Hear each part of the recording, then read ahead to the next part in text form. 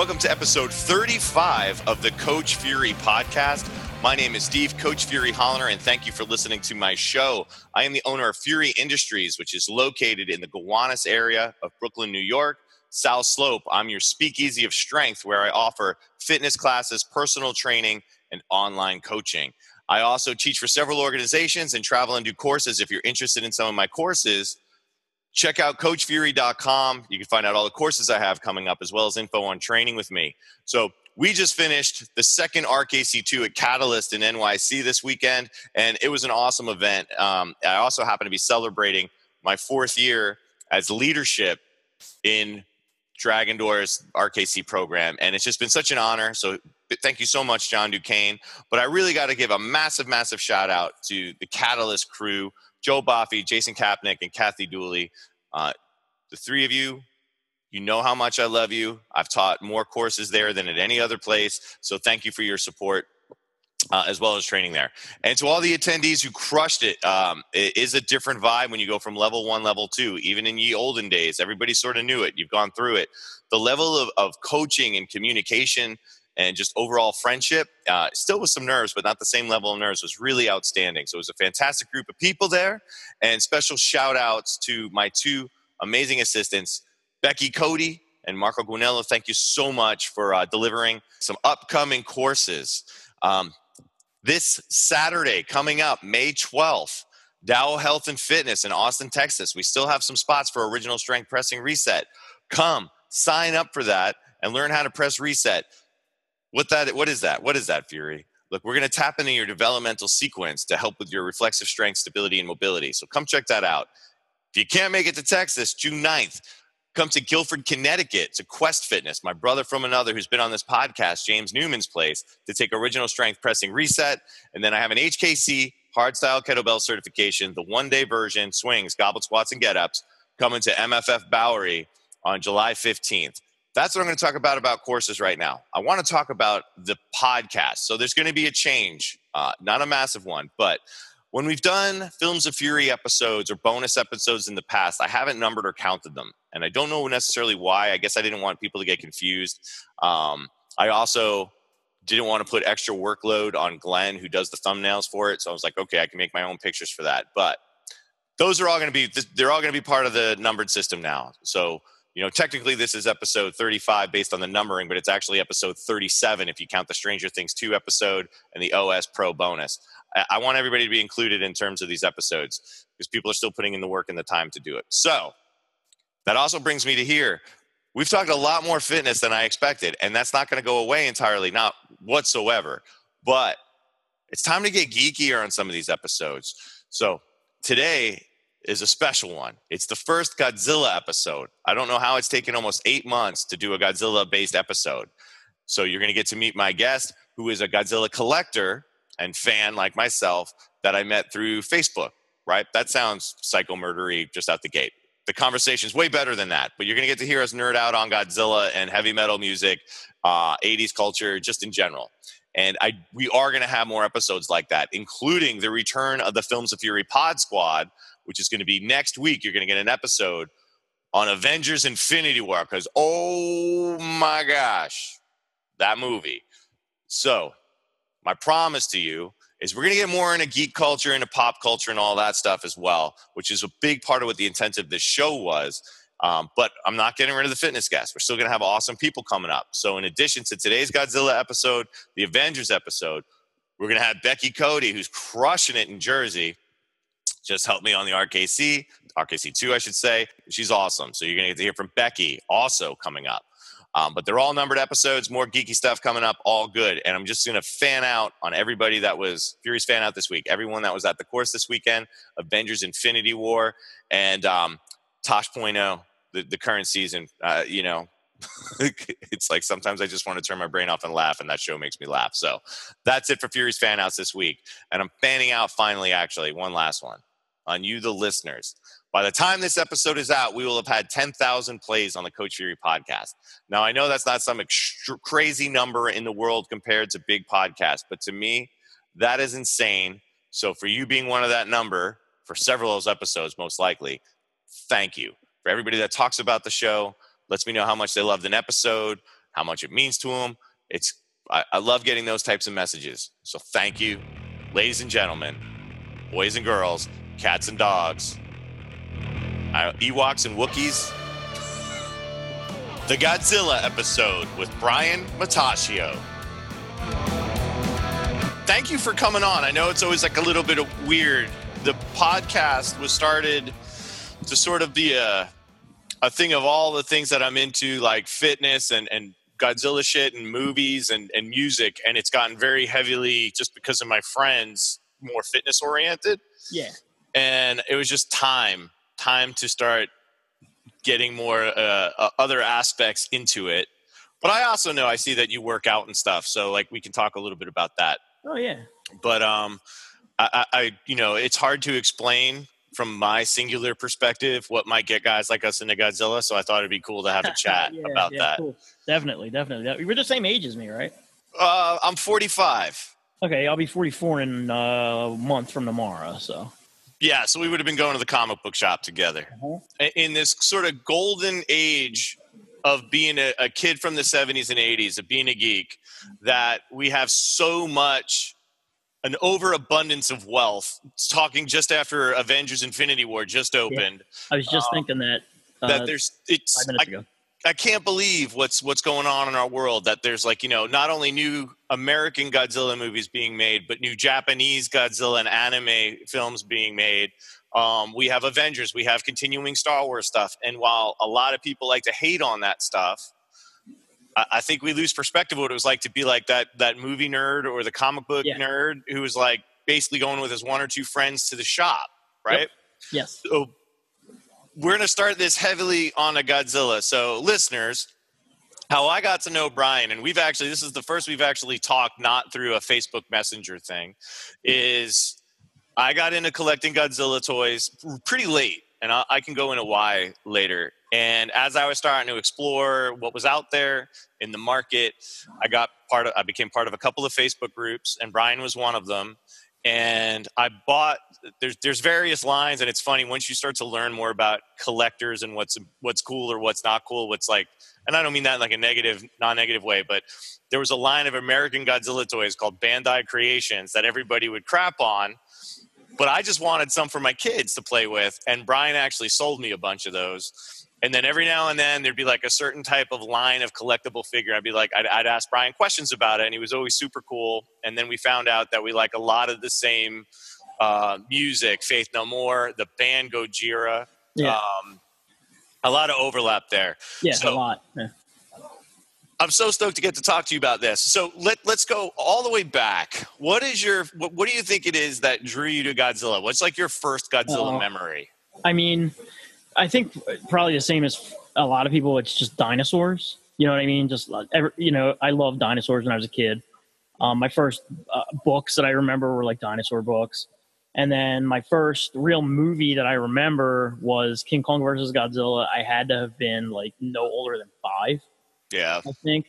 And I mean, this is back when they would show King Kong versus Godzilla on in a prime time TV slot. You know what I mean? Like on a Friday night on like ABC or something like that, which is inconceivable now, Well, those early days of television, I mean, I remember, you must remember, we're only a couple of years apart, the birth of cable television. Like I remember pre-cable, and then I remember when cable came out, you had the wired to the box little push button switcher. Remember that thing? Yeah, you had the box had the fake wood paneling like everything did at the time. I totally forgot about that. And it had a bunch of buttons. Yeah, exactly. Everything had that fake wood finish because, to class everything up. And it sat on top of the TV, and it replaced the rabbit ears, and the TV still had the dial. You had to turn. I think to get the cable, you had to turn the TV to 2 or 3, and then you could get cable. But even then, you only had like 15 or 20 channels. Yeah, so true. But I mean, I remember getting cable. I think we were like 9. I was probably not 8 or 9 when we got cable TV. So this was, my first Godzilla movie. I didn't know what it was. I knew I liked it. I knew I was put to bed before it was over, and that bothered me. And then, from that point on, it just became there was a Godzilla book in a library that I think everyone has seen that's probably our age. It's that hardcover Godzilla. It's got the bright orange back cover, and there were a whole bunch of monsters. There was a King Kong one and a Dracula one, the Frankenstein one. And I remember in first grade, there was a sign-up list of boys to sign that book out, so everybody could get a chance to sign that book out once a year. And because my mom was a school teacher, she was able to buy a copy of the book from whoever whoever supplied the library. So I got a copy of that book, I think, when I was in second grade.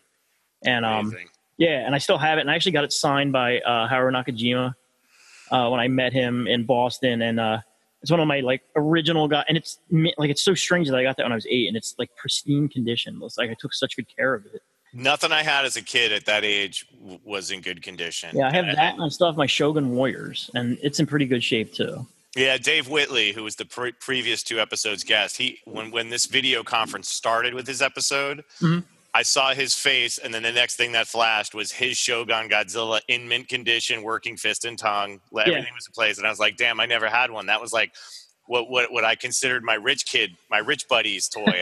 I didn't have that or the AT-AT Walker. Yeah, that was a great toy, and but it was the only Godzilla that I had for years and years and years and years. I mean, my other Godzilla toys weren't to scale with it, or my other dinosaur toys, weren't to scale with it. I didn't care. Everything, I had a 2-headed dragon that I taped wings on that became King Ghidorah.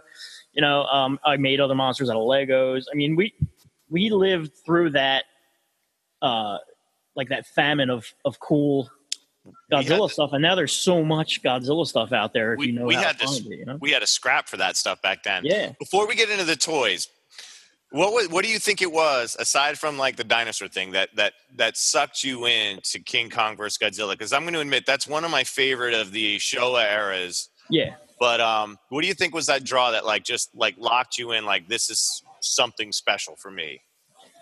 You know what? I mean, other than the fact that it was a giant monster fighting a giant gorilla, a giant dinosaur fighting a giant gorilla. And you don't need much more than that. Yeah, at 4 or 5 years old, that's but there's something about those Showa movies that have this sort of surreal quality that you don't see as a kid. Because the creature feature was a thing when I was a kid, and I got into the creature feature more as I discovered Godzilla, not the other way around. And there's a massive difference between 60s Toho monster movies and 50s and 60s American or British monster movies.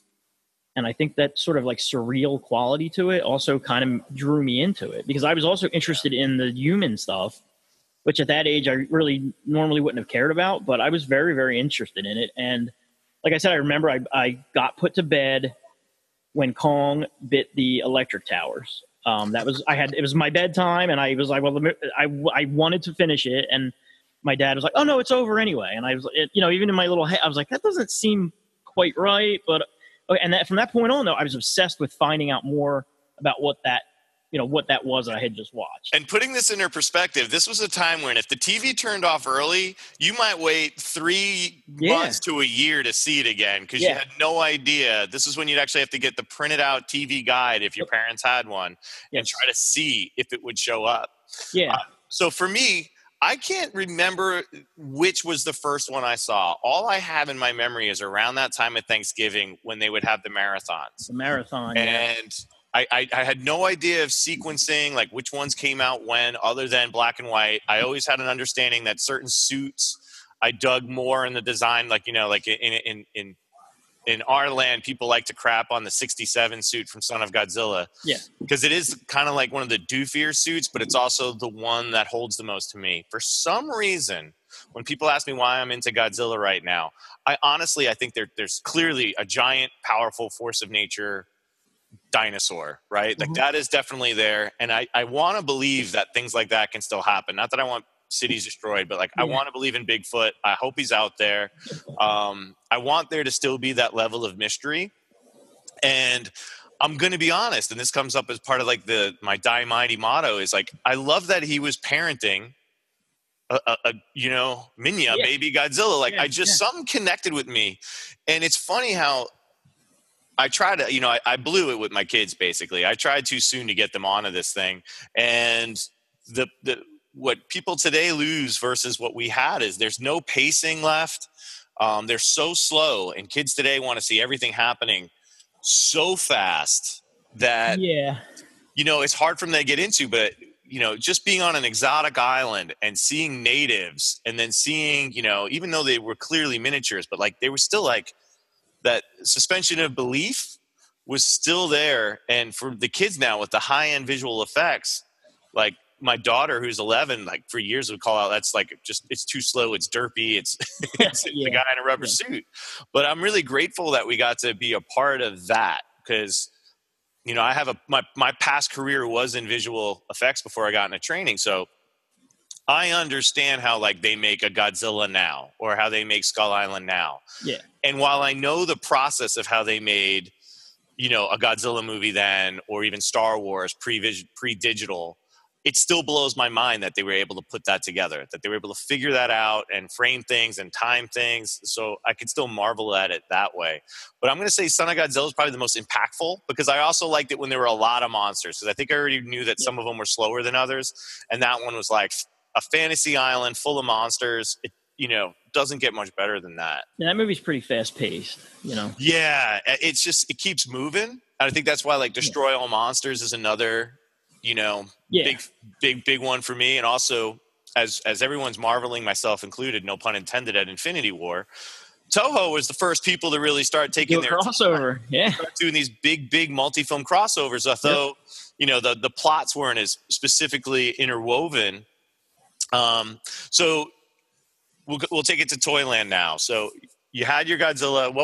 When did you start? What was the line or the figure that you came across that sort of reignited buying Godzilla figures? I mean, man, there was so little. Like I grew up in Podunk, you know what I mean? And I'm close enough to Philly, but it was, at 12, I wasn't going to Philly to browse the cooler comic shops. I was kind of stuck with what I had. And honestly, I don't think I had ever been in a comic shop until I was in high school. Oh, wow. Yeah. I mean, there was no such thing as a comic shop around here. There was one in the mall. So when I got my license, or when my friends got their licenses, it was in a mall that, wasn't the mall that we would go to as a family. It was further out. And then there was a comic book shop in Wilmington, Delaware that we would go to. But again, in high school, so I had never really been in a comic book shop. I'd had comic books, but I'd never, they were the comic books you would get at like the drugstore or whatever. Yeah, there's always been one in my background. Like as long as I can remember, we always had. It's been closed. Unfortunately, I was like, I think I think it closed like 3 years after I actually worked there. We always had this place called Heroes World Comic Books in Levittown, Long Island. And as long as I can remember, like if I was going to a doctor's appointment, I was super scared of getting shots, which is kind of crazy now that I'm covered in tattoos. I was afraid of needles. Yeah. And my mom would be like, we'll go to the Heroes World after and you buy like a comic book or a figure. So those old Mego figures. We talked about this actually in the last one. Yeah. And that place would hop around a little bit, but it was always there, and it ended in a mall. And when I was finishing editing and post-production on my NYU thesis short, I was working there part-time and editing part-time. And it was such a cool thing. But Godzilla toys weren't even, and we had a good one with a nice toy selection. Like there wasn't a lot. There wasn't a lot. So when you started to find things, what was the line and what drew you to it? I mean, the first things I saw were Bandai stuff. And I was working part-time. I was still in high school. I didn't really have them. And now I regret, I'm like, man, I should have grabbed all those Bandais at the time. You know what I mean? When they were $15 each or whatever it was they were. But so I knew that existed. And my liking of Godzilla kind of came in waves as I was younger. Like, it was when I was really young, and then I kind of got out of it until about 4th or 5th grade when I got a book called the Dinosaur Encyclopedia by Donald F. Glutt. And it had a whole chapter on Godzilla. So that really, really kickstarted me from like 5th grade on. And then I went to a comic book show, and someone was playing a bootleg copy of Godzilla vs. Biollante, which I had no idea there was any Godzilla movies after Godzilla in 1985. This would have been, I think I was a sophomore in high school. And right around that same time is when I started finding Bandai stuff. And then I got the Max Factory. I saved $75 and I bought the Max Factory Godzilla 1989 figure. And for the longest time, that was it. I had that, and I had my Shogun Warriors Godzilla. And then right around the mid-90s is when I actually started collecting. And I didn't really have any kind of pattern to it at the time. You know what I mean? It was kind of just like I collected what I saw. Yeah. There was so much I hadn't seen it, and there was not a lot of it. So if it was cool, I bought it. You know what I mean? Yeah. On my limited budget of just having moved out of my parents' house and living on my own for the first time, and in my early 20s. What the listeners can't see right now is Brian speaking to me on a video conference with like just an amazing display of figures behind him, some of which I know are worth a lot of money, and it's cool to hear the start of this, to know where he's going. Yeah. So I had a decent amount, and then I had never gone to a G-Fest, but I knew that was a thing. I remember finding my first issue of G-Fan back in 2000. It was issue number 14, whatever that would have been. So that would have been like the late 90s, maybe 96, 97. So that also, I was like, there are other people that like Godzilla other than me, because there's a magazine dedicated to Godzilla, an American magazine dedicated to Godzilla.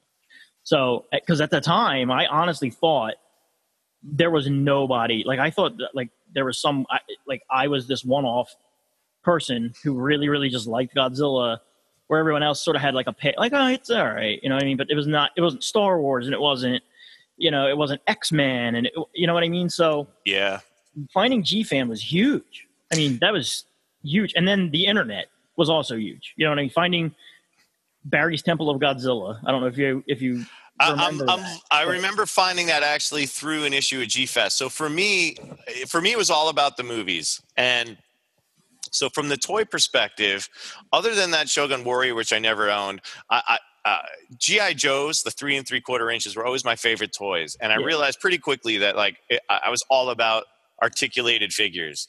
So for the problem with like Bandai's, and then later when the Trendmaster stuff came out, I would like check them out and I think they're cool. But in terms of like, I was still looking like, I guess, for a playability factor in them that G.I. Joe's just like spoiled me on. Yeah.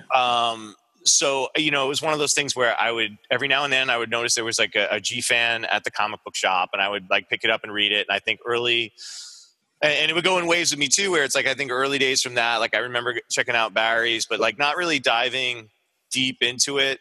And, it's interesting you say it, like how you felt, kind of isolated in your fandom, because like Godzilla forever, as long as I can remember, it's been like this big pop culture icon. Like everybody knows what Godzilla is. Yep. But nobody really talks about him with such passion, or has that fondness. And I don't know why that is. It might be, I think sometimes the dubbing takes away from it. Subtitles take away from it. I think it's so easy to be like, Star Wars is an American product. Here we go. Yeah. But I remember when Pee-wee's Big Adventure came out and that scene, yes, One Crazy Summer, those were huge for me. Yeah. But I mean, Godzilla in the United States for the longest time has been synonymous with crappy science fiction. And the thing is, if you really sit and watch it and look at the craftsmanship in the movies, it's not crappy science fiction. You know what I mean? It's especially the early 60s, really up until Destroy All Monsters. They're all really, really well done. So, and I think though that's the stigma with it, and you wouldn't really.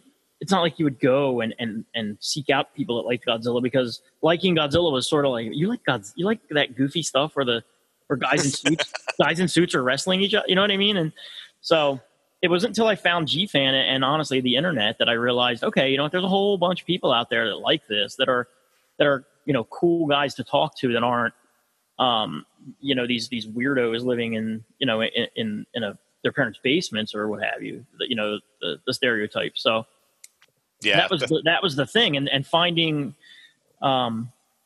those people and seeing those people's collections is what really made me be like, holy crap, dude, I really, I want to get in on this. Yeah. So that's kind of how the hardcore collecting started, was seeing that. That's really cool. So for me, like, I went to NYU for film school the last 2 years, and this is early mid 90s. And we had Kim's Video, was a sort of like, if you were into films, like really into films and into like hard to find stuff, foreign films, Laserdisc, Kim's Video was the spot, and they had a few locations, and the best one was by NYU. And kind of how you found out about Godzilla vs. Biollante, I walked in and I was like, there's like 5 films I'd never heard of. Like all the 90s films, I had no idea. Like you said, like Godzilla 85 or 84, however you want to name it, I was like, oh my gosh. And then I had a little bit of mixed results at the time because I was a little snobby at this point. This is when I'm like starting to watch like John Woo movies and stuff. We're starting to come in, and I'm really into like this fast paced, cutting. And then it took me a while to get back into it. And then I got to see Godzilla 2000 in a theater in the city. Yes. Yep. And really woke me back up. But still, the toys were still like, I guess Trendmasters were still happening. I was like old enough and I was in college, and I was kind of like not buying. I was still buying comic books. McFarlane toys were really new and popular, so I was buying all the Spawn stuff, and all the fucking color variants of that stuff. Yeah. And then focusing on the film stuff. For me, the toy thing then came in. I don't even know how I stumbled upon it, but I came up on Amazon on Little Godzilla, the Monster Arts figure, right? Yeah. And my girlfriend at the time, my wife, Kim, was like, oh, he's so cute. And I bought that for her. Yeah. And then through that, I started looking through the line. I'm like, they finally have articulated, highly detailed Godzilla toys. This is amazing. Yeah. Yeah, they're friggin' expensive. But I'm like, all right, we're going to go and I'm going to get a couple. And of course, a couple meant to more. But then you find out how fucking fragile they are. That was my biggest problem with that line, man. Oh my gosh. And you're like, oh, pieces are falling off. Like Batra's legs are like the worst thing ever. Yeah. But then through that, I got one Facebook group, and that led to other Facebook groups. And through you, I got introduced to like Marmots and all these other lines. And then I found X Plus. Yeah, and you're an X Plus guy, right? I'm an X Plus guy now. I've basically sold off all. Well, I shouldn't say basically, except for the figure I got Kim. I have sold off all of my Monster Arts figures and have started collecting specifically X Plus. Now, folks, X Plus is a Japanese toy company. They make very high-end, very detailed, well-painted most of the time, 99% of the time, well-painted vinyl Japanese figures, and Ultraman and Gamera stuff. And they tend to come in like a, what is 25 cents is like around like 25 centimeters, 7, 8. Like 8-inch, right? 30 centimeters is basically 12 inches. 12, and then the gigantic line, which is about 1.5-ish, right? Yeah. And I started diving into that, and I started spending way too much money, way too quickly, even on the Monster Arts at the time, and have now narrowed myself down. So I only, unless it's a figure I know they won't make in 30 centimeter, like a King Ghidorah, at least I'm kind of praying they don't, although I would love to have one, is I stay in the 30 centimeter line because I like how they have a presence on the shelf. I don't really care about the articulation anymore because admittedly now I realize I'm old enough, I'm not playing with them, and there's no way I'd have my kids playing with these. Yeah. And now, I do have some Bandai. So I've been very fortunate for the last 3 years, and I get to go in again in October, as I've gotten to go to Japan. So I've been in Okinawa 4 years ago, and Tokyo. This will be my 3rd time going to Tokyo this year. Nice. So I'll pick up. I got to see Shin Godzilla, the latest live action one, in a theater. No subtitles. Yeah. That movie is 95% talking. I mean, dude, that's how I saw all the Heisei Godzilla. That's how I saw all the 90s Godzilla movies. Oh, really? So I had subtitles. On VHS bootlegs. I would go to comic book shops, or I would order them from Video Kaiju, which you might remember they used to put. I remember that, yep. You could order like three movies for like $16 or something. And, I mean, dude, I would sit there and I would fast forward through the slow parts, and I would watch the monster fight. And, I mean, all the way up through Destroya. I did not see any of that stuff subtitled until honestly, I think until they officially were released on a VHS. Oh, that's amazing. Or DVD, whatever came first. I don't even remember what came. And a lot of the movies, the original Godzilla 1954, the original Gojira, the original. Yeah. I had seen the Raymond Burr version, but I never saw the original version. I saw that on a bootleg VHS as well that I ordered from Video Kaiju because there was just no way to see these movies. And it was the same thing with the toys. There was no way to get these toys short of going to Japan or the internet, or going to a bigger comic booky type, like Chiller Theater, in Jersey. There were always dealers and stuff there. But I mean, honestly, it wasn't like it is now, where you could just hop online, find a figure, buy it, and build a collection. So the early days of collecting was like a labor of love. You really had to. you really had to look, and it was kind of fun that way, though. You know what I mean? You kind of had a sense of achieving something when you would build a collection in that way. There's definitely something about the thrill of the hunt, the persistent thrill of the hunt, and then, you know, the victory of snagging one. I remember, so I had comic books all the time, and growing up in Long Island, we had a lot of comic book shops. And I know, even through college, my buddies and I on a weekend, we'd hop in a car and we'd hit up like 3 to 5 comic book shops and whatever toy stores were around, you know, looking at Star Wars stuff, or when there was no Gap there, G.I. Joe's, whatever it was. Yeah. Just to see what was out. You know, when Star Wars got re-released as Power of the Force, we would hunt that stuff out. Me and my buddy Evan, my friend Corey. And then those movies came out, and I guess I was fortunate. Kim's had them subtitled, and I got through. I don't think I realized how many there were. I didn't see all of them. But then now, we're so fortunate we have. Well, I remember forgetting if it's what the name of the company was that released those really nice VHS and DVDs. The DVDs, Classic Media. It might have been Media. Mm-hmm. where they were finally letterboxed. Because that's another thing. Yeah. I became a film snob in school where I'm like, I can't watch pan and scan 4x3 anymore. Yeah. And you know, the dubbing is crazy problematic. Like Godzilla Raids Again is it's probably my least favorite Godzilla movie. Mm-hmm. The dub version of that is ridiculous. How much over. Yeah. It's so funny. And see, that's funny to me because that's one of my favorite Godzilla movies. Although I will say, I say favorite in the sense that I know it's terrible, but I love it. You know, it's so bad, but I love it. It's just, and I love the dubbed version. The voiceover is just like, and he's flying over the plane right now when he comes upon the island and he sees the guy on the island. And then you can literally you could go in the other room and do something and you will not miss anything because that guy narrates every single thing in exquisite detail. But it's one of those movies that, you know, I hold a fond memory of finding it on TV because that's what a lot of people don't realize either is, you know, guys our age, to find a Godzilla movie to watch was also an accomplishment. And there was VHS wasn't even a thing. So historically in perspective for people that are younger than us or not into Godzilla or just, I don't mean spoiled in a bad way, but don't realize like there were no cell phones. There was no barely cable. Yeah. I remember when people started getting their first VHS tapes and then the ability to record a television show. It was amazing. And then I remember when finally you had the ability to try to poorly schedule a recording. Remember that whole function before DVR?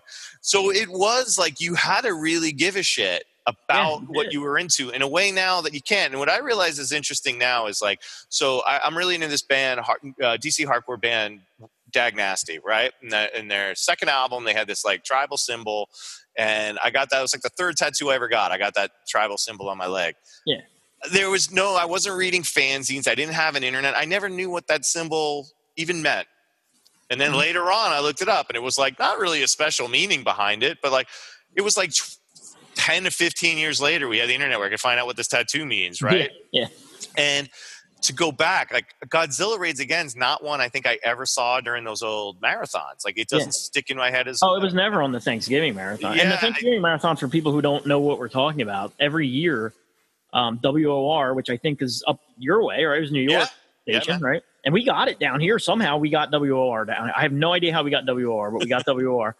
And every year, I want to say that on Thanksgiving, they would do like a King Kong, Son of Kong, King Kong versus Godzilla. Mighty Joe Young sometimes was thrown in.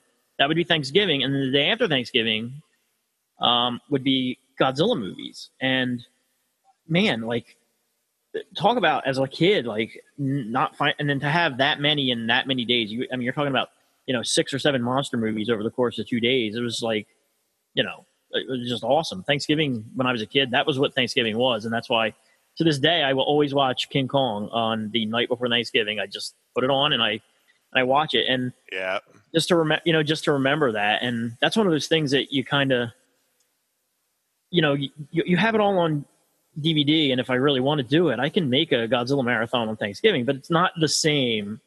You know what I mean? It totally isn't. Yeah. I feel the exact same way. My childhood memories of what I love about Thanksgiving are those movies and waiting for my aunt, uncle, and cousins to come over. Yeah, spending time with your family and watching those movies. It was like the best. And it's really weird how that is part of the emotional attachment today for it. Because, I don't know if I would put like a single Godzilla movie in like one of my top 5 or even top 7 movies of all time, but he's clearly one of my top characters of all time. Yeah. I remember I used to freak myself out as a kid. Like, I'd be skateboarding home or walking home from school, and there'd be like, how every now and then in the suburbs, there's this weird quiet where it's like a little bit of trees and a little bit of traffic in the distance. Yeah. Right.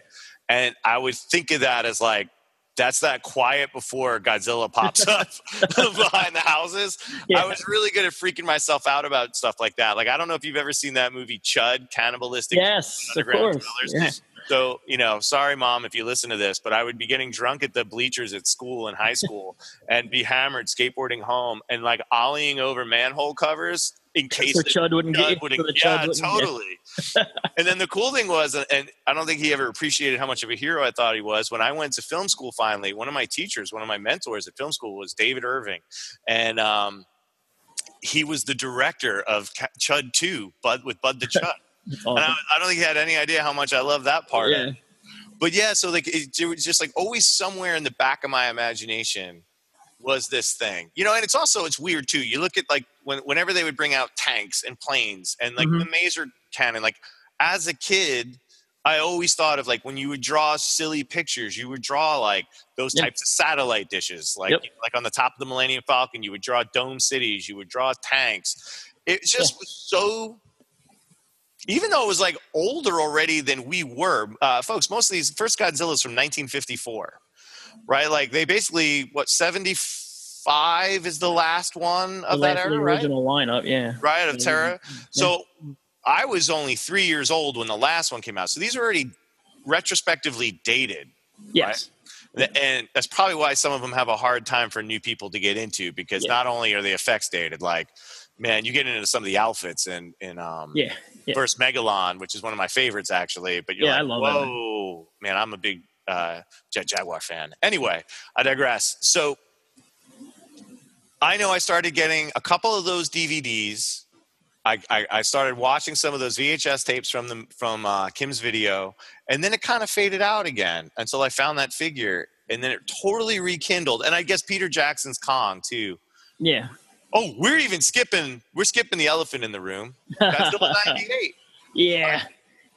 I was a huge man. I wanted to like that movie. I was so geeked up for that movie, and all indications were that movie was going to be exactly what it was, but that movie introduced me to monsterzero.org, which was an offshoot of clubtokyo.org, which still exists, and is an amazing resource if you're looking to get into Godzilla collectibles. Their collectible guide is second to none.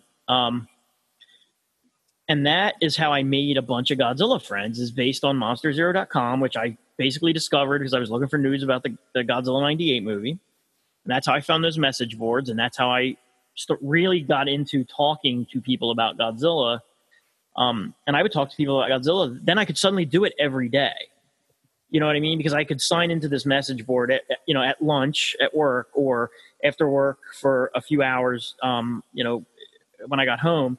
And I could just shoot the breeze with these people who I'd never met and didn't know their real names, and look at their collection pictures and then be like, oh, I want to get into that. And, that's how I saw my first Marmot, was through an old toy magazine. And then I met a guy who had a whole bunch of Marmots. I was like, dude, whenever I can afford to collecting Marmots, that is what I want. And I had never heard of Marmots or most of the, and I'll say this too, there's still every now and then in fandom and collector fandom land, every now and then there's like a brand becomes very popular. Yes. And it's interesting how like you're probably one of the drivers in that sometimes, where someone, there's levels of collectors, not just about the amount too, that are just more vocal on the forums with pictures and stuff. I don't mean like ego. And somebody's like U.S. toys, like 6 months ago, all of a sudden everybody wanted U.S. I'm like, I'm so new to all this. I'm like, I don't know what a U.S. toy is. I've never heard of one. Toygraph right now is happening, right? Toygraph is like huge now. And the Marmot with the Desu Goji one, like a specific figure, blows up. So you were finding out about these on online rooms, because I had never heard of these. And I've been to Toy Tokyo and stuff because I've always gone there for whatever. That's actually not far from me, where I went to school. It's basically like, it's 3 blocks away from NYU. Yeah. But you're finding out of those through like online message boards and stuff. Yeah, and that's how I met a bunch of people. And I was a slow adopter of. I was on Facebook, but I was a slow adopter of joining any kind of Godzilla groups on Facebook until I joined the Godzilla Collectors group and realized that a whole crap ton of these guys that I used to talk to every day on Monster Zero were in that group, and I had no idea. So it was like reconnecting with it had been like 4 or 5 years since Monster Zero was really an active page, because Facebook kind of killed a lot of message boards. Yeah. I don't think there's a lot of message boards, left. And for better or worse, I think message boards have that's a whole other discussion, but I think message boards do make things easier than Facebook. But, suddenly I'm reconnected with all these guys that I hadn't spoken to in a long time and didn't even ever really know their real names. I might have known their first names. You know what I mean? And Facebook, the ease of sharing pictures of your collection. And so I joined the Godzilla Collectors group, though, for the sole purpose of selling my collection. I was like, I'm not going to do this anymore. I probably have a couple $1,000s worth of stuff down here. I'll just sell it and move on. And I just kind of lurked in the group for a while and looked at things. And then John Bumpus, who you know from the group, put some stuff up for sale. And I was like, you know what? I'm going to buy some stuff. And so I think I bought 4 or 5 figures from him. And then that was it, man. It was like an avalanche from that point on. And it was just like, you know what, man, I have a disposable income now. These things are freaking cool. I have a whole big basement that I want to finish. So you know what? Let's just go nuts. So, and that was like 2014.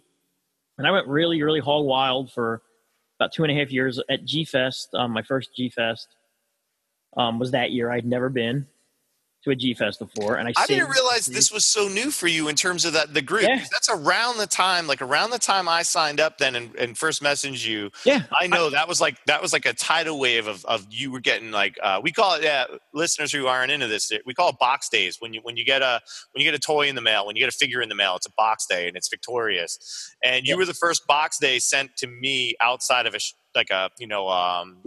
I think I got one thing off of Entertainment Earth. I think I might have gotten something off of Ami Ami already, but you're the first one that actually wrote like box day and I wrote stuff on it. Because I didn't realize that it was like around the exact same time. I met you within probably 3 or 4 months of really.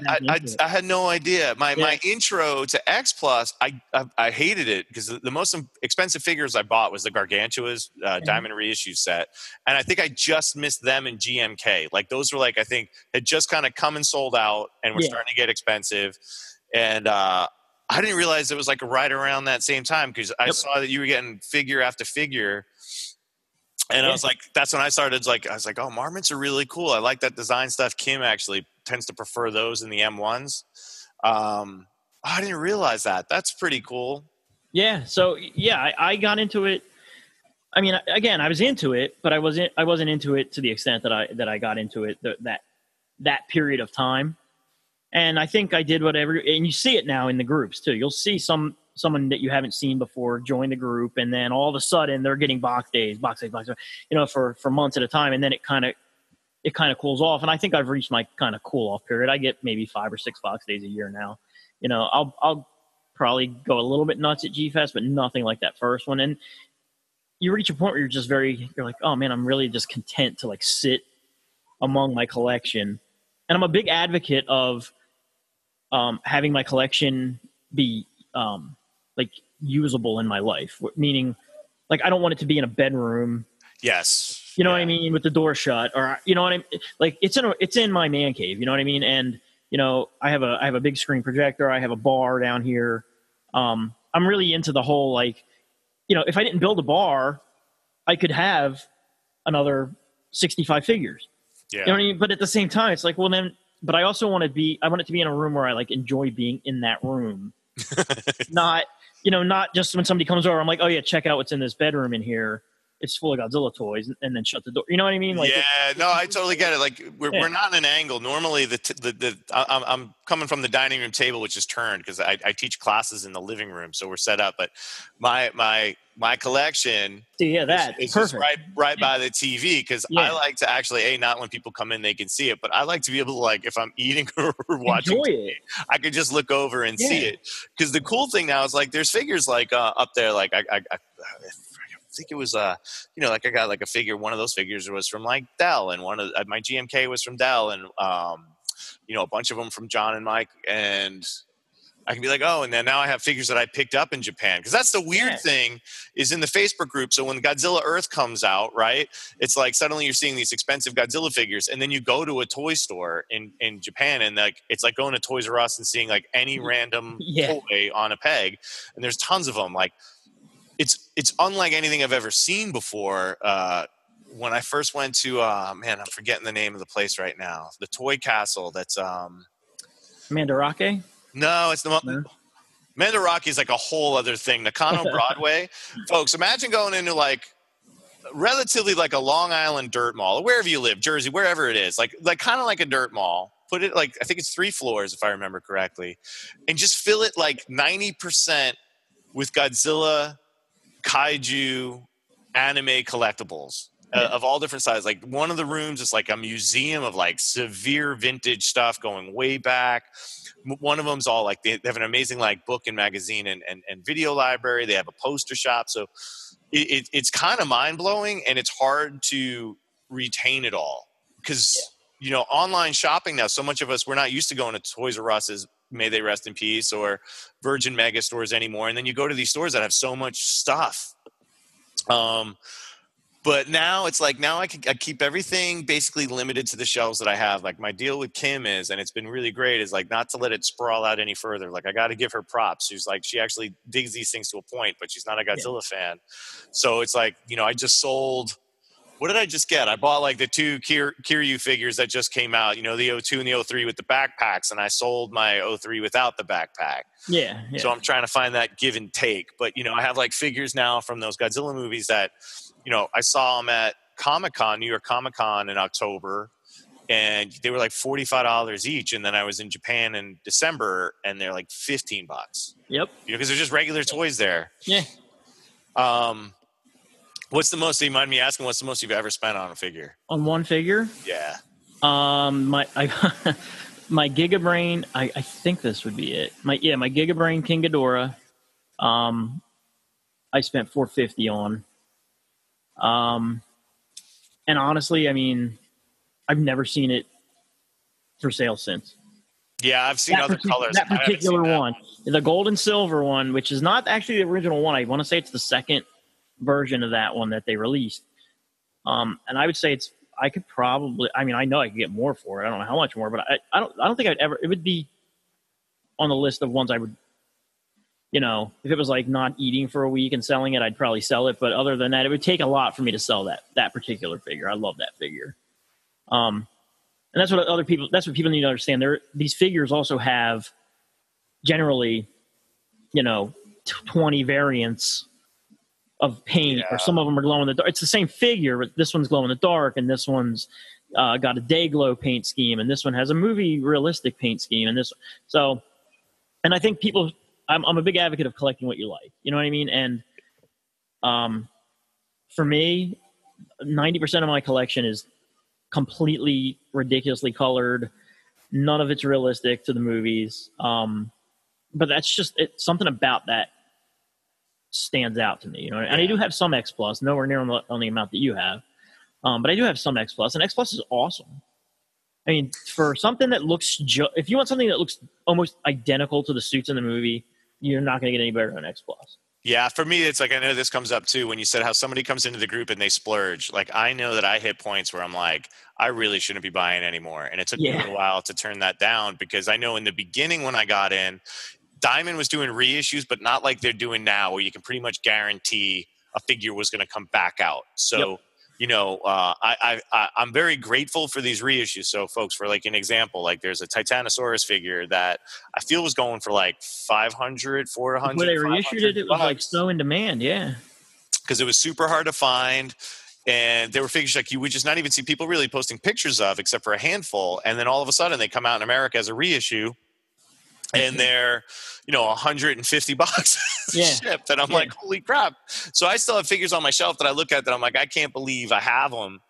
But it still took me a while. And because X Plus, and there's been threads about this within our Facebook group, they do an amazing job, but they literally make it where if you bought everything, you'd be spending probably about $1,500 a month on their figures. Yeah, it's so much. It's kind of crazy. Like, the gigantic line is a minimum of anywhere from $350 to $550 if you're buying in the States. Yeah. And if you're getting from Japan, add $100, it's just a shipping on that stuff.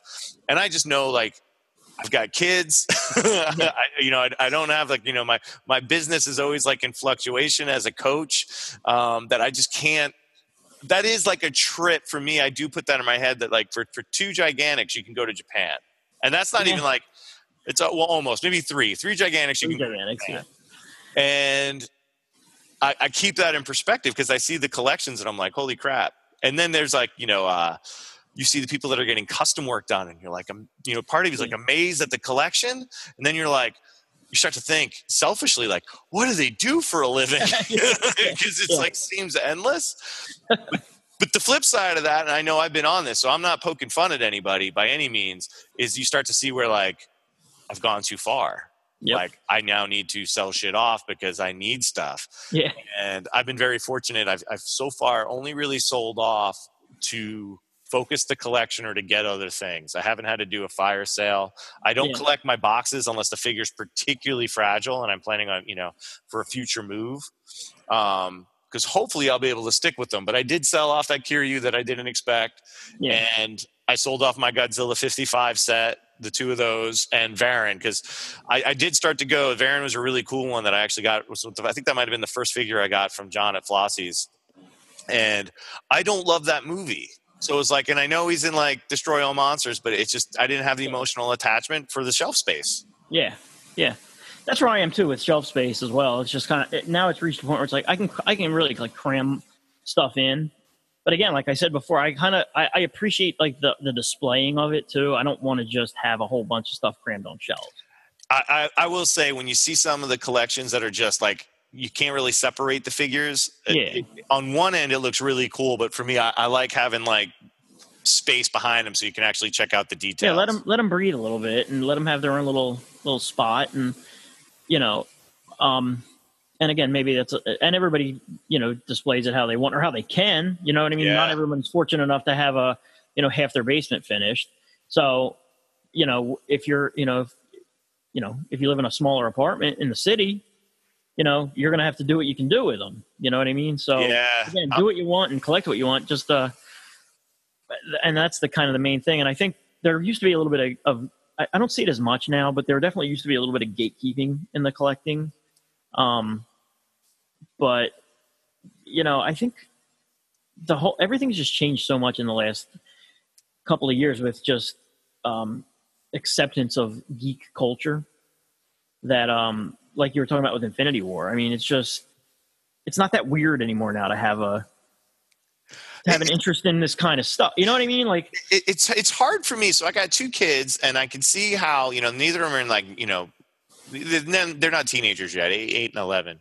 And, even going back like before I had them, like it's hard now in this age when like Green Day's had a Broadway play where, we have like, even when Iron Man 1 unexpectedly blew up, that like you can still feel isolated. And I know it happens. I'm not trying to make light of it. When Tony Hawk has had like, multiple billion-dollar video games made versus like, when I was a kid, when there's like, there's like 10 of us skateboarding, maybe 15 of us. Yeah. And you still had jocks that would give you shit or people would throw stuff at you. Or when being a punk was like, you might get in a fight for just being a punk. My school was pretty cool with that because our jocks were actually pretty like into metal and stuff too. But now it's like, how do you feel like isolated as a comic book geek when it's like the biggest movie that ever opened? It's a comic book movie. Infinity War now, and Star Wars is still the second one now, right? Yeah.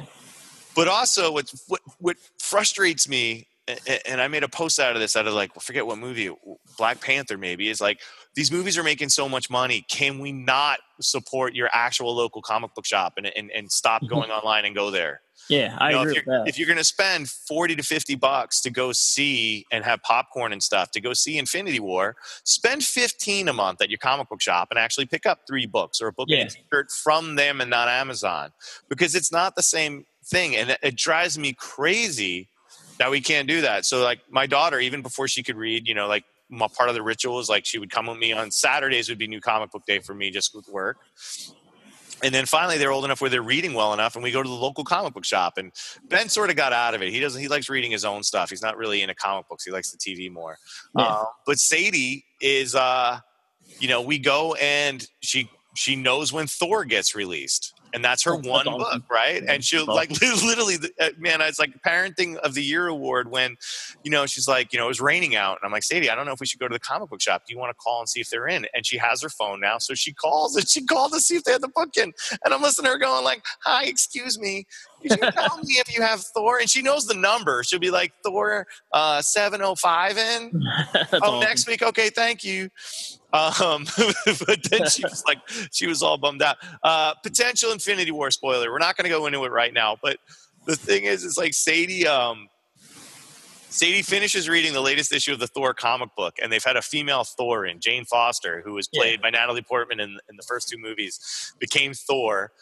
And apparently they've ended the book with the latest issue. Like, I don't know where they're going with it, but they ended. So Sadie's bumming out on Friday that her book is ended. We go to see Infinity War, and she's sure that Thor's going to die. Listeners, I'm not going to tell you if he is or he isn't, but things happen. And she was so fucking sad because her book ended, and then this movie has things that are a roller coaster. And I was like, we win. But like, what's being an outcast now? Like how? Not liking comic book movies, I guess. I don't. It is sort of like, it's like the anti-punk. It's like it's the weirdest thing. What's your favorite? If we count King Kong 33 as the benchmark, what's your second favorite Kong? We would have 76. We'd have Jackson. Yeah, and we'd have Skull Island. Honestly, man, 76. I'm gonna go with Skull Island, but 76 when I think of Kong is my Kong. I think it's also coming up from New York and being more connected with the World Trade Center for whatever reason. Yeah, that was mine. I think the design just as a more impressive design, and I love Jackson's. I mean, it is super long. It could be cut down by about an hour, I'd say. But Skull Island, it was so fun. I enjoyed Skull Island. I look forward to what they do when they bring him into the Godzilla universe. Man, what are your thoughts on Godzilla 2? I think it's gonna be good. I mean, I really like the first one. I know some people really didn't like it, but man, it's nice to hear you say that, man. I kind of loved it. Like, look, there's some story issues and there's some not perfect, but I mean, it's good. But people were all like, "There's not enough Godzilla." I'm like, I actually like for once there was restraint. Yeah, there were a couple things. The cutaways from him. The first one I didn't mind. The second one I did mind. The rest of the movie, I mean, it's a 70s. Like, I grew up, and you grew up watching 70s Godzilla movies on TV. You know what I mean? Because that's what was on TV when we were kids. And for the most part, were 70s Godzilla movies because they were cheap for the TV stations to get, and they needed to fill airtime, so they just showed cheap Japanese monster movies. You know what I mean? So they showed Gamera movies and 70s Godzilla movies. And so I grew up with that superhero-style Godzilla, and that movie's like a straight-up 70s Godzilla movie. Yeah. I mean, with really good special effects. But all it's missing from the end of that movie is the crowd waving goodbye to him as he leaves. I mean, otherwise it's a 70s superhero Godzilla movie. I super enjoyed it, and even with the limited amount of like actual action in it, that's one I can still throw on and like repeat watch fairly often. It's funny that you mentioned again. I forgot to say this about WPIX. So like I graduated from NYU, and I'm trying to find a job, and I interview at WPIX for like some like tape room or mail room thing. And in the interview, in my ill-fitting suit that I've hidden the tags because I can't afford to own this suit yet, I mentioned how I missed the marathons. The marathon, yeah. And I think it basically blocked any chance of me working there. They were not impressed, and they were like, "Oh shit, Yeah, not impressed at all." I totally forgot about that until you mentioned it. No, go yeah, for I it. really like that movie, man. I don't know, man. People, people did kind of hate on it. I think it's really strong. The second act is where it drags a little, and then the third act's excellent. Think about from the beginning of that movie until he shows up, until that shot of him at the airport is so awesome. That's definitely one of the best Godzilla entrances in any Godzilla movie ever, is that shot of him at the airport. But the whole build up to that point is so well done. And then, yeah, it does kind of drag a bit in the second half. And then the third act, or the second act, I should say. And then the third act picks right back up with a pretty decent monster fight. I think the studio didn't know if it was going to be a success or not, and they didn't want to put out a bunch of money for monster effects. I have a feeling the next movie is going to be full of monster effects. That's my only concern, is it's too many characters happening at once. Like, Yeah. I feel like they're going to pull it off because they have like legitimate Godzilla nerds at the helm. Like, Yeah. it's one of those things that I love that Marvel did, but Marvel had this patience. I hope, because we're getting King Ghidorah, Rodan, Mothra, and Godzilla. And Godzilla. I wish they would have saved King Ghidorah for the third movie. I kind of agree with that. I think a teaser of Ghidorah in this one, building off of the little thing at the end of Skull Island, would have been a nice play. Yeah. And then had that happen. Or, save Mothra, like let this be their Empire Strikes Back, and save Mothra, who is generally a good guy, gal, for the third one. So maybe they could have paced it out. But I'm real excited to see what they do with Godzilla versus King Kong at the end of that, too. I am too, and I gotta assume there's going to be some other big bad monster in that movie, because I don't think they're going to let one monster. I don't think they're going to let Godzilla or King Kong defeat the other. Yeah, I think that movie has to end with them defeating some other monster. So you never know. Maybe King Ghidorah is such a badass in the second movie that he is the villain in the third movie as well. That would be kind of cool. Here's a weird question. Would you rather see them third movie, since we don't know what's happening, like after Kong or whatever, or maybe it is in Kong, would you rather see them create a new kaiju like the Mutos, or would you rather them just take another classic character and bring them in? Oh, I mean, any classic character to me would be cool, because I just like to see what CGI can do to a classic character. You know what I mean? Like, I can't wait to see what Rodan and Mothra look like with state-of-the-art special effects. As good as some of the effects were in the later 2000 movies, I mean, at the end of the day, they were still practical effects. And man, that sounded terrible, because I love practical effects. Yeah. But I mean, there's something to be said about a fully CG King Ghidorah, and they're doing mocap for him, so it is someone acting King Ghidorah. Yeah. But I mean, if they do that right and they don't screw it up and they make him look like King Ghidorah, he's such an awesome monster. Like, that's just so exciting. It's so cool to me. Like, he's such a cool monster. As long as they don't make him look like a Western style dragon. Yeah. Like, I don't want that. You know what I mean? Like, don't give him 4 legs. I know it doesn't make sense that he doesn't have any arms. Don't give him arms. He doesn't need arms. You know what I mean? Yeah, I understand he's gold. Leave him gold. He doesn't need to be green. I know he has a goofy voice, and each head has a different distinct voice, but that's cool. Leave all that stuff is what makes him cool. So I hope they don't Americanize him too much, but at the same time, I'm curious to see, and I'm excited to see him somewhat Americanized, I guess. Yeah, I'm stoked on it, because I know there was a lot of crap talking about the 2014 Godzilla design, and I freaking love it. Like, I got to admit, cool. I've been struggling when we talk about buying figures. I've been really struggling, because I have the Rick version of that came with the the little Muto figure. Yeah. And I've always wanted the Roaring Godzilla, but like the rest of the pose is so the same that I'm like, do I really need both? And then they threw in the Muto head with the reissue, and I'm like, God damn it, I want both, but then I don't want to spend the money on both, because there's something I love him in his classic pose. So there's something I really dig about that, but I get that some people were super frustrated by that, but I didn't have any of those issues.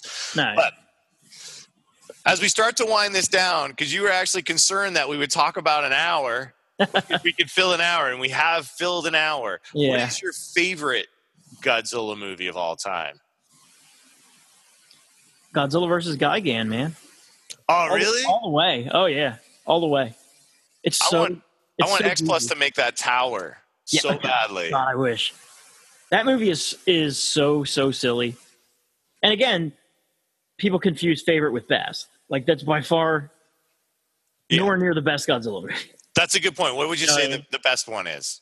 Godzilla, probably Godzilla versus Mothra, Mothra against Godzilla, or Monster Zero, probably. Mm-hmm. One of those two. I mean, Godzilla versus Mothra, this 1964,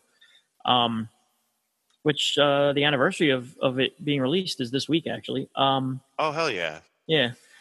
I mean, it's so good, and it's kind of got everything you kind of want in a Godzilla movie. It's got really good human characters. It's got a really awesome Godzilla suit. It's got really good special effects. It's got a fantastic soundtrack. It's just a really, really good movie all the way around. But having said that, Godzilla versus Gigan has aliens who turned into cockroaches. So, I know. And it's just got such over-the-top cartoony dialogue that I probably watch Godzilla versus Gigan 5 or 6 times a year. Nice. I'll just put it on, you know. Favorite for me, I love that you made that distinction between best and favorite. Favorite for me is Son of Godzilla. It's always going to mean the most to me. Yeah. Best from like a quality standpoint, I'm going to have to go with the first one with Gojira, because it is like the scary one, and it's from a visual effects standpoint. When you realize what they were able to do then, was amazing. From best in terms of like one that like surprisingly, because it's not one that I saw as a kid a lot. I really love Godzilla vs. Ebirah, if I'm pronouncing that correctly. It's a great. I love both the Island Godzilla. Something like so well paced and designed for that, and maybe it's just because I'm a sucker for like weird shit happening on these islands. I think that's like my best. Where that's the one where I find myself compelled to throw on more than I would have ever expected. But again, it's the classic Godzilla, early Godzilla formula with all the characters are cool. They're all really likable. It's got good effects. It's got a good suit. It's got a cool monster. It's got cool bad guys. It's got a good soundtrack. It's just all around just a good movie. So yeah, I totally agree. It's got Akira Takarada in it as a bank robber with a heart of gold. How can you go wrong? It's such a good movie. Oh man, that's awesome. Well, hey man, we're going to wrap this up. Thank you so much for coming on. And I do want to give shout outs and I want to have more of the, it's a weird thing. If I open up to the listeners about this, like I've been very fortunate that guys like Brian in the group, in these Facebook Godzilla collector groups, have been very helpful. Kyle, and David have helped me tremendously with my last 2 trips to Japan, giving me like advice on where to go and visit. Super grateful guys for you for that. Christine oddly helped me find, as a trainer, Godzilla pants. She had tights on, and I train in tights. I teach in tights, so she helped me find Godzilla tights. That's awesome. I got to meet her and Jessica at Chiller last year. Yeah.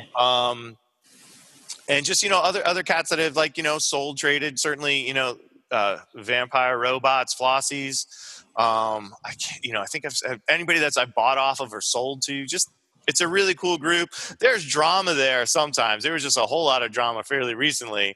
But it's like when people are passionate about stuff, shit goes. There's always going to be drama in any kind. And honestly, ours is pretty good. Like if you go to like some Star Wars groups and read some drama, or especially after the last Star Wars movie came out, it's just like, man, all right, we're pretty chill in our, you know what I mean, in our little corner of nerddom.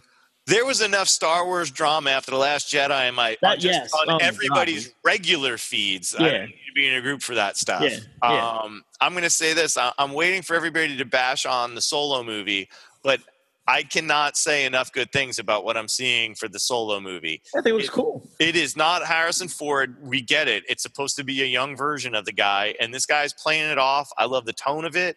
We get to see when he met Chewie. I guess we're going to see the Kessel Run.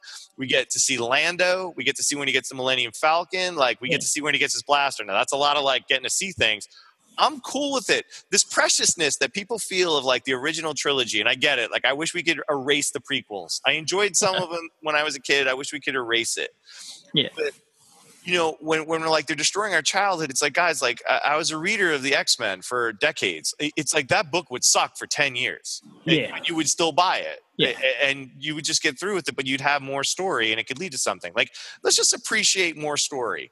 Whether you like it or not, like a James Bond movie, let's just appreciate more story instead of like, my childhood's been ruined. Yeah. It hasn't. You still had it. The thing that you like becoming popular is not a bad thing. You know what I mean? Like, honestly, at the end of the day, more of what you like is good. So that is something I've never understood, where it's like, well, I've always liked this, and now they're giving me more of it, and it makes me angry. Like, why? Well, you know what I mean? Totally. We like a lot of the same music. So like when one of those bands, like especially in like, you know, the early 90s, late 90s, when punk rock broke and metal started getting big and everybody like, fuck those guys, they're sold out. It's like, what are you talking about? Yeah. Like you used to like hate being alone, and now you have this opportunity to be amongst your friends. Yeah. It's like it's that specialness that we define ourselves by seems to only be special if it's unique outside of ourselves, right? Yeah, Does that make sense? Like, and well, everybody else is into it now, so it's not as special for me. It's like, well, actually, like that's your own ego baggage you got to deal with, and maybe you would have more friends regardless of Godzilla or Star Wars or Twilight or Potter, whatever.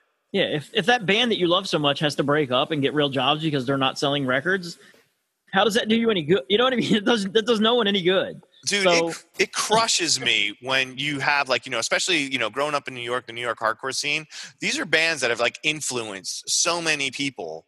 And, you know, they tour sometimes put out albums, but you know, they all have like regular jobs. And it's like, I'm like, you are resting, like everybody else, all these multimillionaires are resting on their shoulders. Like these folks deserved, like the Gorilla Biscuits from New York. I know they do really well, and in all their side projects, but like in my mind, like they should be like super wealthy for the impact they've had on music. Yeah.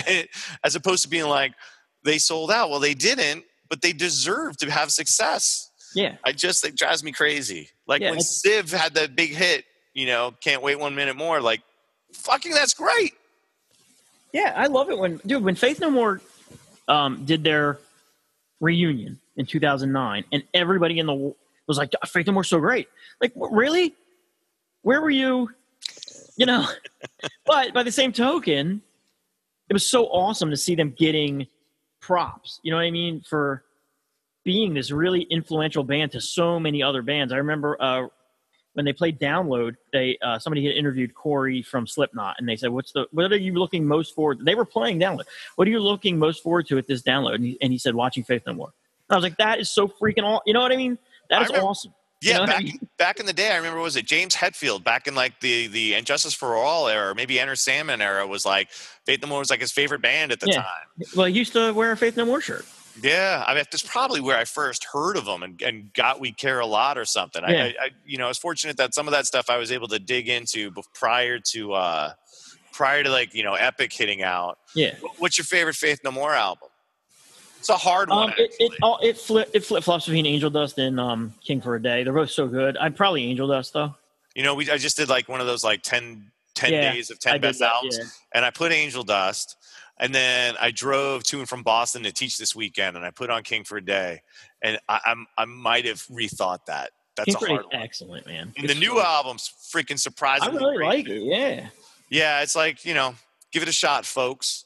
Well, hey, we crushed it, man. This was super fun. Yeah, I had a good time, man. I gotta go get out to G-Fest. You gotta get out to G-Fest, man. So we'll do this for 4 nights in a row. 2 years in a row, I've had to work on it. And this year, I'm set to work on Sunday, and then I was going to fly out on Thursday and be there Friday, Saturday. Yeah. But it looks like we're going to a wedding in Kansas City. I love you, Ray and Christina. But it's not looking good this year either. But every year I rent the room, so it's on hold with the best of intentions. Yeah. So I don't know if I'm going to make it this year, but let's try to meet up at like a chiller or something, because Kim and I, definitely, dude. More into art. She's really into horror stuff too, so we've been having more fun going. Yeah, I love those. I love Monster Mania. Monster Mania is a blast. So if you want to, never been to one. Oh man, they're such a good time. Yeah, right in Cherry Hill. I don't know how far Cherry Hill is from you, but it's not. It's like, I think it's like an hour and a half, maybe. I think that's the first chiller we went to was in Cherry Hill. Yeah, dude. They're fun. They're really fun, and that gives you the best of everything. Because there's some Godzilla, there's some horror. You know, there's just it's just the whole thing. But it's not so big that you know you like lose track of your friends and stuff. Like it's a good time. Yeah, we brought the kids with us to the first time we went out there. It was the one that Megumi Odaka was there signing. Oh, yeah. And so we brought the kids, and it was really sweet. She gave Sadie, my daughter, a rose, like a fake rose. Oh, that's pretty cool. She's now up on my 89. Nice. And We had a great time, but it was also like there was a dude working the event in the beginning dressed as some Road Warrior mutant guy who knew he was scaring the kids and played it up. And it was kind of funny, but it was also kind of like, if you did this outside of this line, we'd have a serious issue. Yeah. Some of those guys look forward to that type of crap all year long. Yeah, but it was cool. Well, hey, tell the listeners where they can find out more about your collection, what you're into. Where do you want them to follow you, man? I am an admin, one of five of us, six of us. God, I don't even know. Admins of the Godzilla Collectors Group on Facebook, which is literally just the Godzilla Collectors Group. And then you can follow me on Instagram if you like looking at pictures of toys. 90% of my Instagram is pictures of toys. And my Instagram is Sofubi Samurai, all one word. And you take good pictures of toys. I try. I'm no David Dobko, but I do my best. Or is it Jeremy too? Takes amazing photos. Oh yeah, Summit Kaiju. Yeah, he's ridiculous. Yeah, it's kind of good when you find these purposes. Like I never expected how my interest in Godzilla, I became branded as the Godzilla fitness guy, the trainer guy. So that it's part of my marketing. It's actually I can view it almost as a business expense at this point, because everyone knows that's like the Patronus of what I do is Godzilla and related stuff. Cool. I will say this. Listeners, if you're randomly want to just check out the Godzilla's group, would you say that's a good idea? I'm thinking you should be really. Oh no! I mean, if you want to, if you want to collect, I would say get in the Godzilla collection. Yeah, it's not something. If you just want to look at toys, just check my Instagram. Check the Instagram. Follow me on Instagram. Yeah, it's a less judgy zone. On yeah, because you might collectors group might be. It's not the happiest place for folks not in the know or trolls. It is. People don't. I think a lot of people don't understand that it is expensive to do this. You know what I mean? Yeah. And people, I think a lot of people see Godzilla. Oh, well, I like Godzilla. I like Godzilla when I was a kid. Let me see what I can get for $35. Here's a hint. It's nothing. There's almost nothing you can get for $35. You know what I mean? Yeah, anything really nice. And by nice, it's all, what does that even mean, right? Because even the Bandai figures that used to be $15-$20 are now the cheapest one is $35-$40. Yeah, once they hit the States, it's everything goes up. I've got a bunch of those the Ultraman Big Sofubi line that came out last year. They're 8-9 inches, and they're $16 a piece. Off a peg there, and they're instantly $30 here starting. So so that group, it's an awesome group. If you are a Godzilla Kaiju collector and you feel alone, yes, come join us. That is the place for you. If you just want to view these toys, check out Brian's Instagram. You can see when I post up stuff. I usually post more of that, I think, on my Instagram. And check out clubtokyo.org, right? That place. Clubtokyo.org, man. If you just click on their, I think it's just under the header of figures, and it is extremely well done and very thorough. And even if you don't want to buy anything, you just want to kind of learn some things. It has a ton of stuff. So I know that I've gone there to look at what variants and what certain figures are that I've seen for sale.